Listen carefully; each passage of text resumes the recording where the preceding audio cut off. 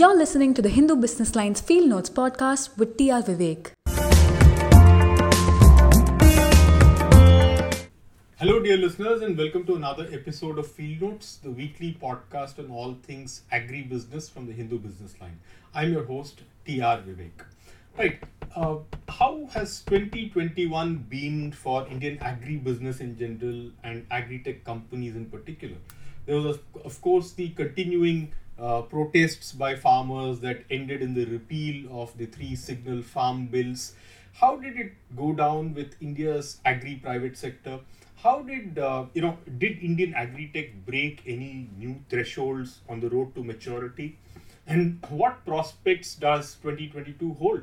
To discuss all that, we have with us today Venki Ramachandran. Venki is an independent consultant who advises agri-businesses and agri-tech firms on strategy, market access, and fundraise. He also runs the weekly newsletter Agri-Business Matters. Do check it out. Venki is based in Hyderabad, but he's here in Chennai to soak up a bit of the city's December season. Yeah. Venki, welcome to Chennai. Thank you. How's the Kacheri hopping been? Good. It just started actually. Yeah. I mean, I grew up here, so Okay. I used to play in the season. Okay. Yeah. You seem to have lost your voice listening to music. Yeah. I've been traveling and also staying up all night for a few personal emergencies. Okay. So yeah, I lost a bit of voice, but yeah, hoping to catch up. In Carnatic music terms, how would you describe 2021 for Indian agri-business? Interesting question. See, actually, the Alapana and all was very great, right?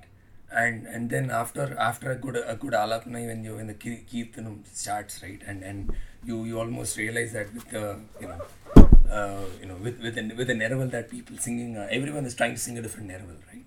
And Neraval sometimes has to go into a Kalpanaswaram, and that's where new startups are coming in. Kalpanaswaram is Yeah. abstract interpretation. Abstract of art. interpretations, and that's where your agri-tech startups are having their own Kalpanaswaras, trying to find new ways to make sense of what's happening in the space and come up with different ways to solve the problem.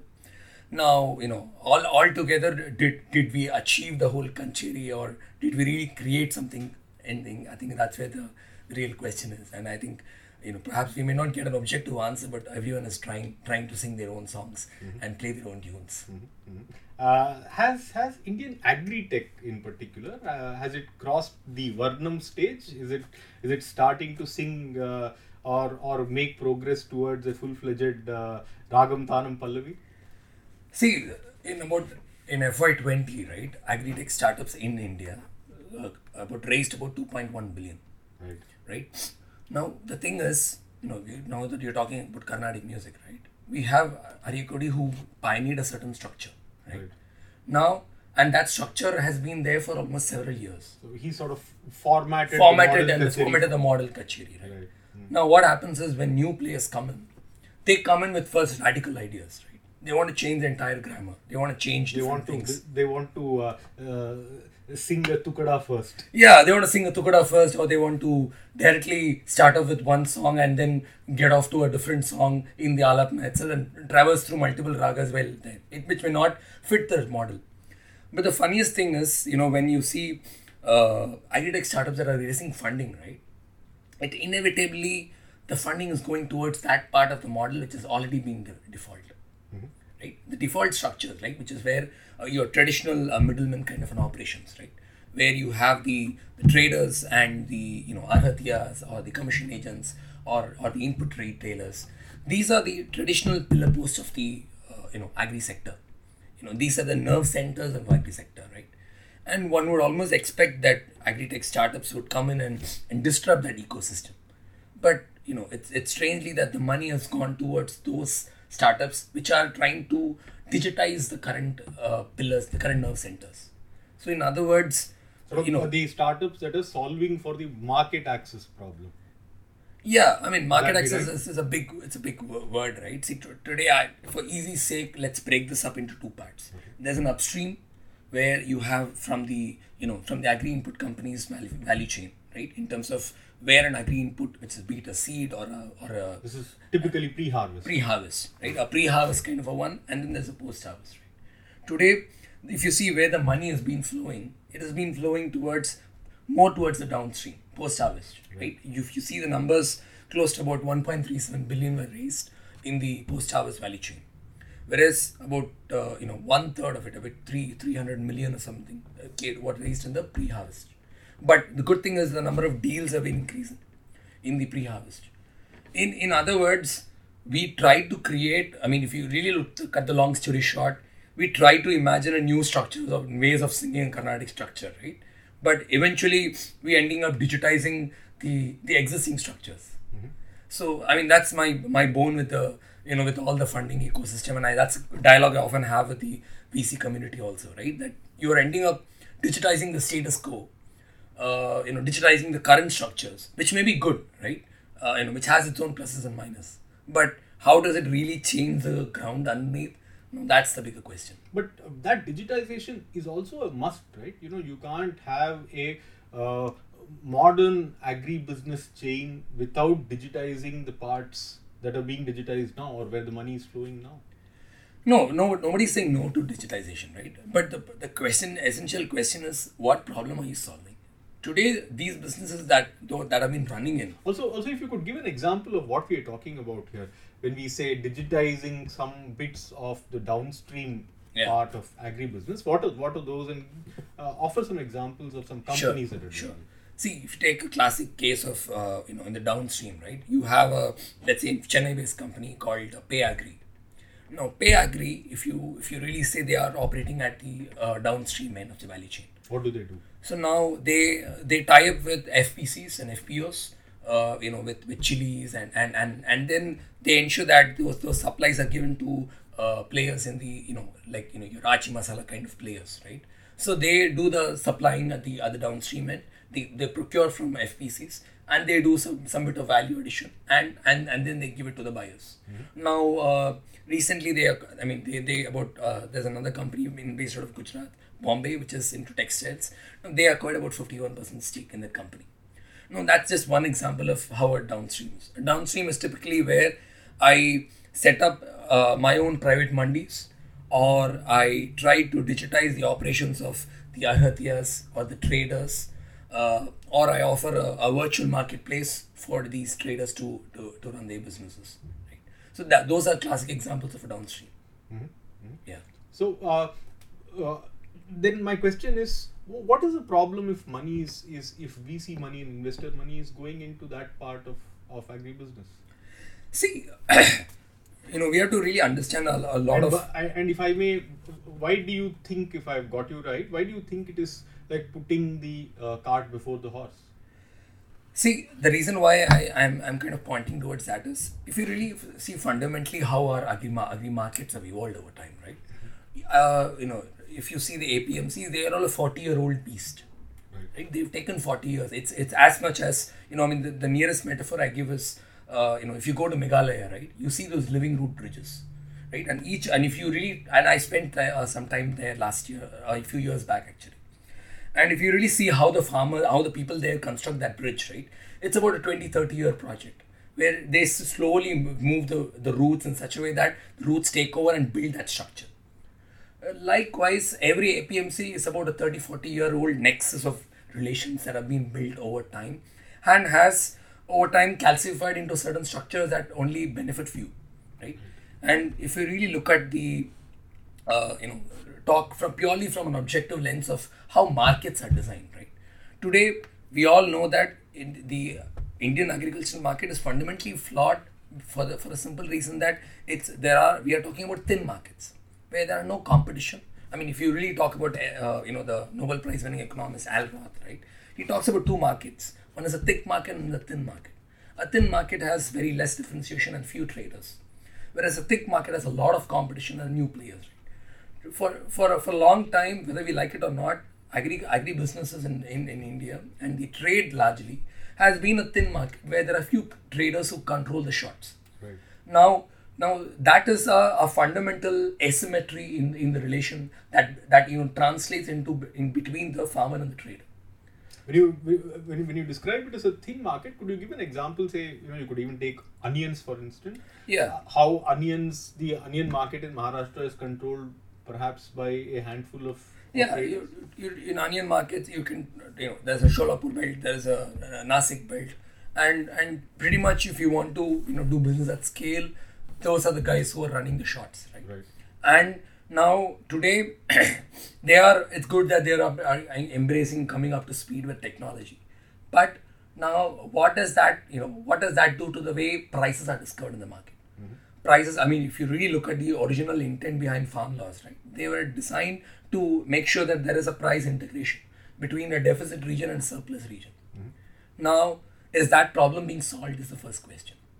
Now, then there are other questions, right? In terms of today, even after farm laws and even after ECA was revoked, we still saw how much of control they put on onion prices, right? So, amidst all of this, then the fundamental question is there is a significant asymmetry between a trader as an entity and a farmer as an entity. Now, that asymmetry leads to a lot of structural problems. What is the asymmetry? The asymmetry is in terms of who calls the shot and who gets to decide what's the price and who gets to decide what the quality is. Right? See, today. So it's the trader decides completely. Yeah. The dice is loaded in the in favor of the trader. See, today if I buy this pen, right? Now, the quality of this pen is determined by certain standards, right?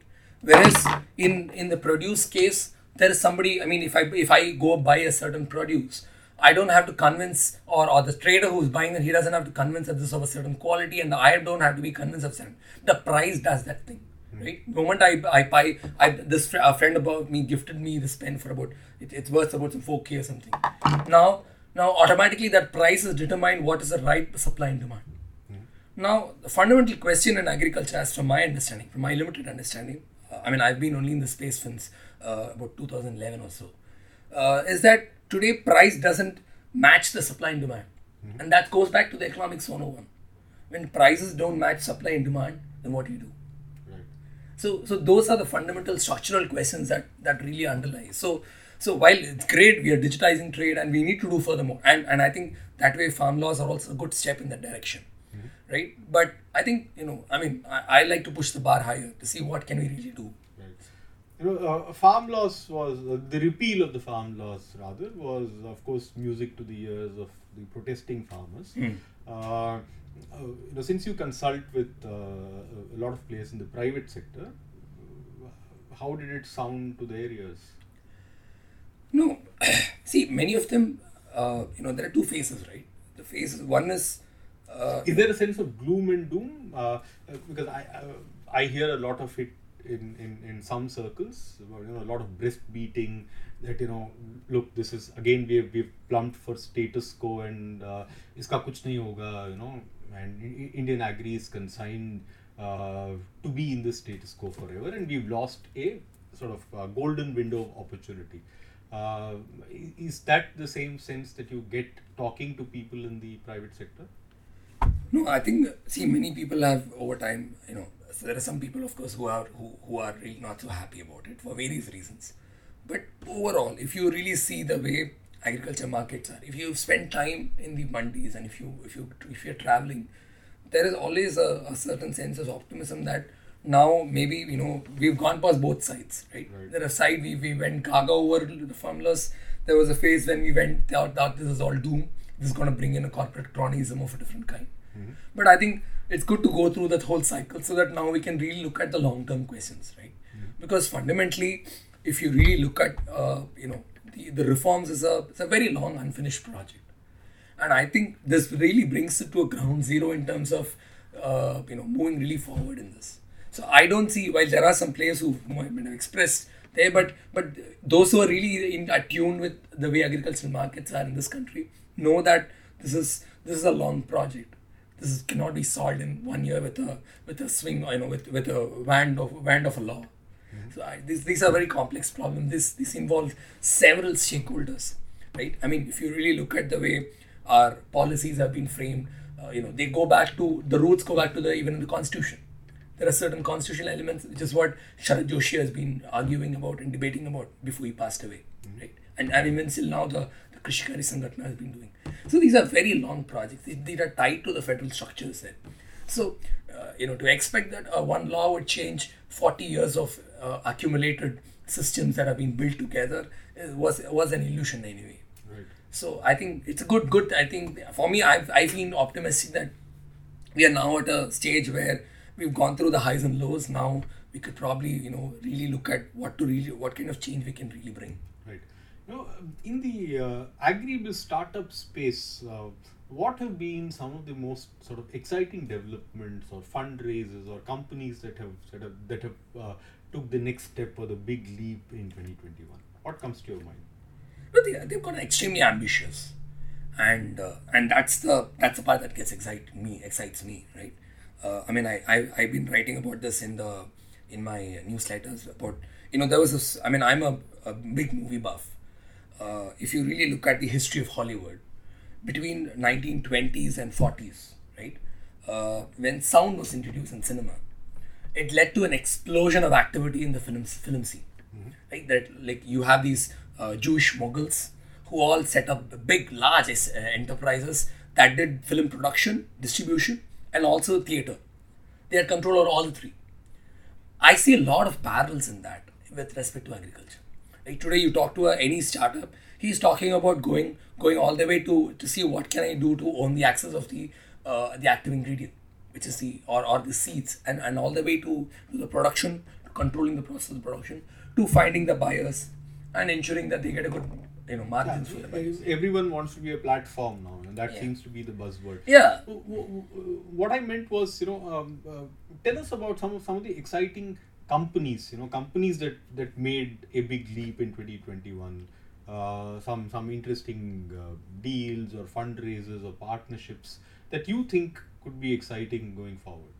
No, see, one of the most recent one that was Bayer partnering with Microsoft, right? That's like as equivalent as two big players coming together and trying to find collaboration in the areas of agribusiness and seeing what kind of platforms can be built at massive scale. I mean, if you really consider the fact that the amount of scale in which Bayer operates, and of course the largest player in the agribusiness in the world. Right. So that's one Which now example. owns Monsanto. Yeah. So it's coming together of one of the largest tech companies and an agri company. So that is a huge role, and if you really see that as a downstream effect, right now today, when this kind of a digital partnership is coming in, they're going to look at partnering with agri-tech startups as their channel partners, right? So which is going to bring in a huge amount of changes there, and not just that, right? If you see, how let's say AgriBazaar has been doing, they are all partnering with governments. So there have been a lot of historically.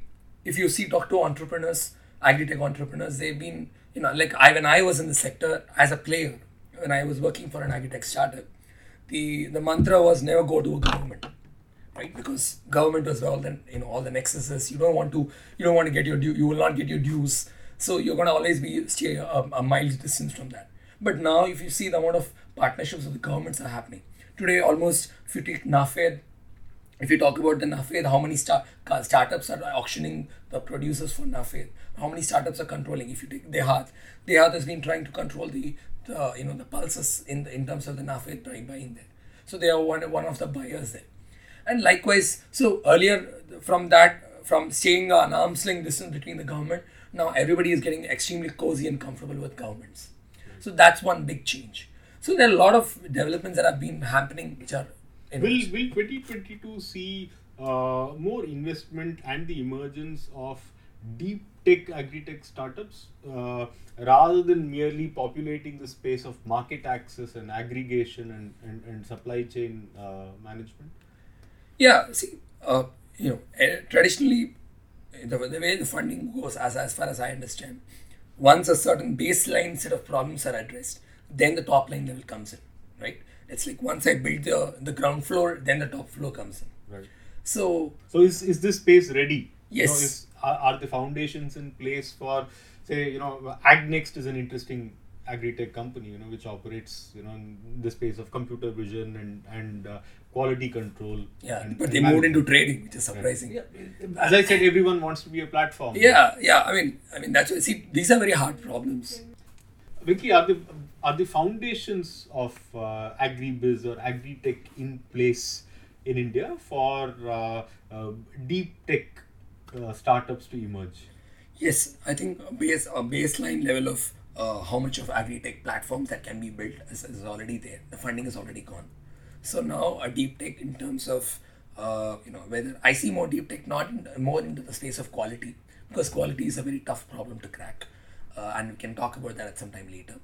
But deep tech in terms of genomics to select seed breeding, Right. or players that are going with alternative proteins, or people who are trying with alternative fertilizers that are green fertilizers, green chemicals, green molecules.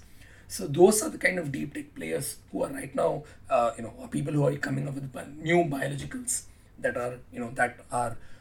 don't leave so much of residue compared to the traditional agrochemicals. Those are the kind of sectors where you can see more money flowing in. What about satellite imagery? There seems to be a lot of I hear a lot of talk around hooking up satellite imagery to crop insurance and even performance management and early detection of insect or pest attacks. See, I would temper that enthusiasm in some sense, because I've actually played with that technology when I was earlier working in that space. Right, today you can only get about 60 to 70% accuracy when you do the satellite imagery. No matter what expensive tech you want to go in that, you still need somebody to do a ground truthing. So there is a potential, but that potential needs to, that technology needs to be also embedded with other models that will enable you to do groundwork. Right. Today, there is a good amount of work that's happening on geofencing, where you could geofence every acre and then identify. But it's not good for, again, anything that grows below the soil. Right. Anything that grows below the soil. Tubers, for instance. It doesn't work that. So, I wouldn't dismiss that completely, but I think, like companies like Pixel, which is again, one of the space tech players which raised a lot of money, has been giving a good shot at it. And there are a lot of players who are now saying that I will, with this satellite data, I'll give you your estimation of your yields. Yeah, right? But in the ground, it's not more than 60 to 70%. So there's a lot of work ahead, and it can never alone solve a problem. It needs to go and complement with other technologies. Other technologies involve actually somebody going in and testing in and then correlating with that data. Right. What to your mind are some of the 3 or 4 trends in agri-tech that we are likely to see in 2022? Both in terms of investment ideas and the problems that startups are likely to focus on cracking. See, now, earlier we had very horizontal, broad set of players, right, which looked at end-to-end. As I talked about from the Hollywood's example, right, which is like very ambitious now. So now I think we are in a stage where all the basic low-hanging fruits have been taken. So we could expect very specialized, focused companies that are solving a particular value chain for a particular crop or a particular value chain, and they're going deep into it. Now you can see another trend is, like you said, life sciences is again another sector where you could see a lot more investments, because traditionally in India, the funny thing in India is people who are in life science think it's an agriculture problem. People who are in agriculture see life science as an outsider problem.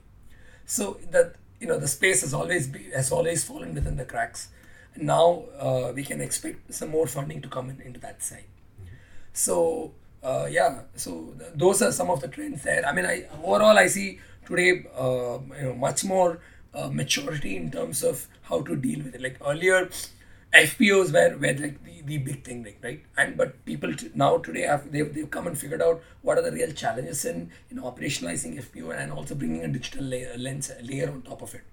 So I think now we can expect some more maturity. Right, because we've barely scratched the surface. Barely scratched the surface. As far as FPOs are concerned. Yes. We have barely scratched the surface, and a lot of structural issues still remain. But now, once a baseline of infrastructure is built, maybe we can go a little more deeper, a little more smarter about how we are approaching these problems. Right, Venki, thanks a lot for joining us today on Field Notes. Sure, my pleasure. And I hope you enjoy the rest of the music season. Thank you. I will. Right, listeners, until we meet next week, goodbye and God bless.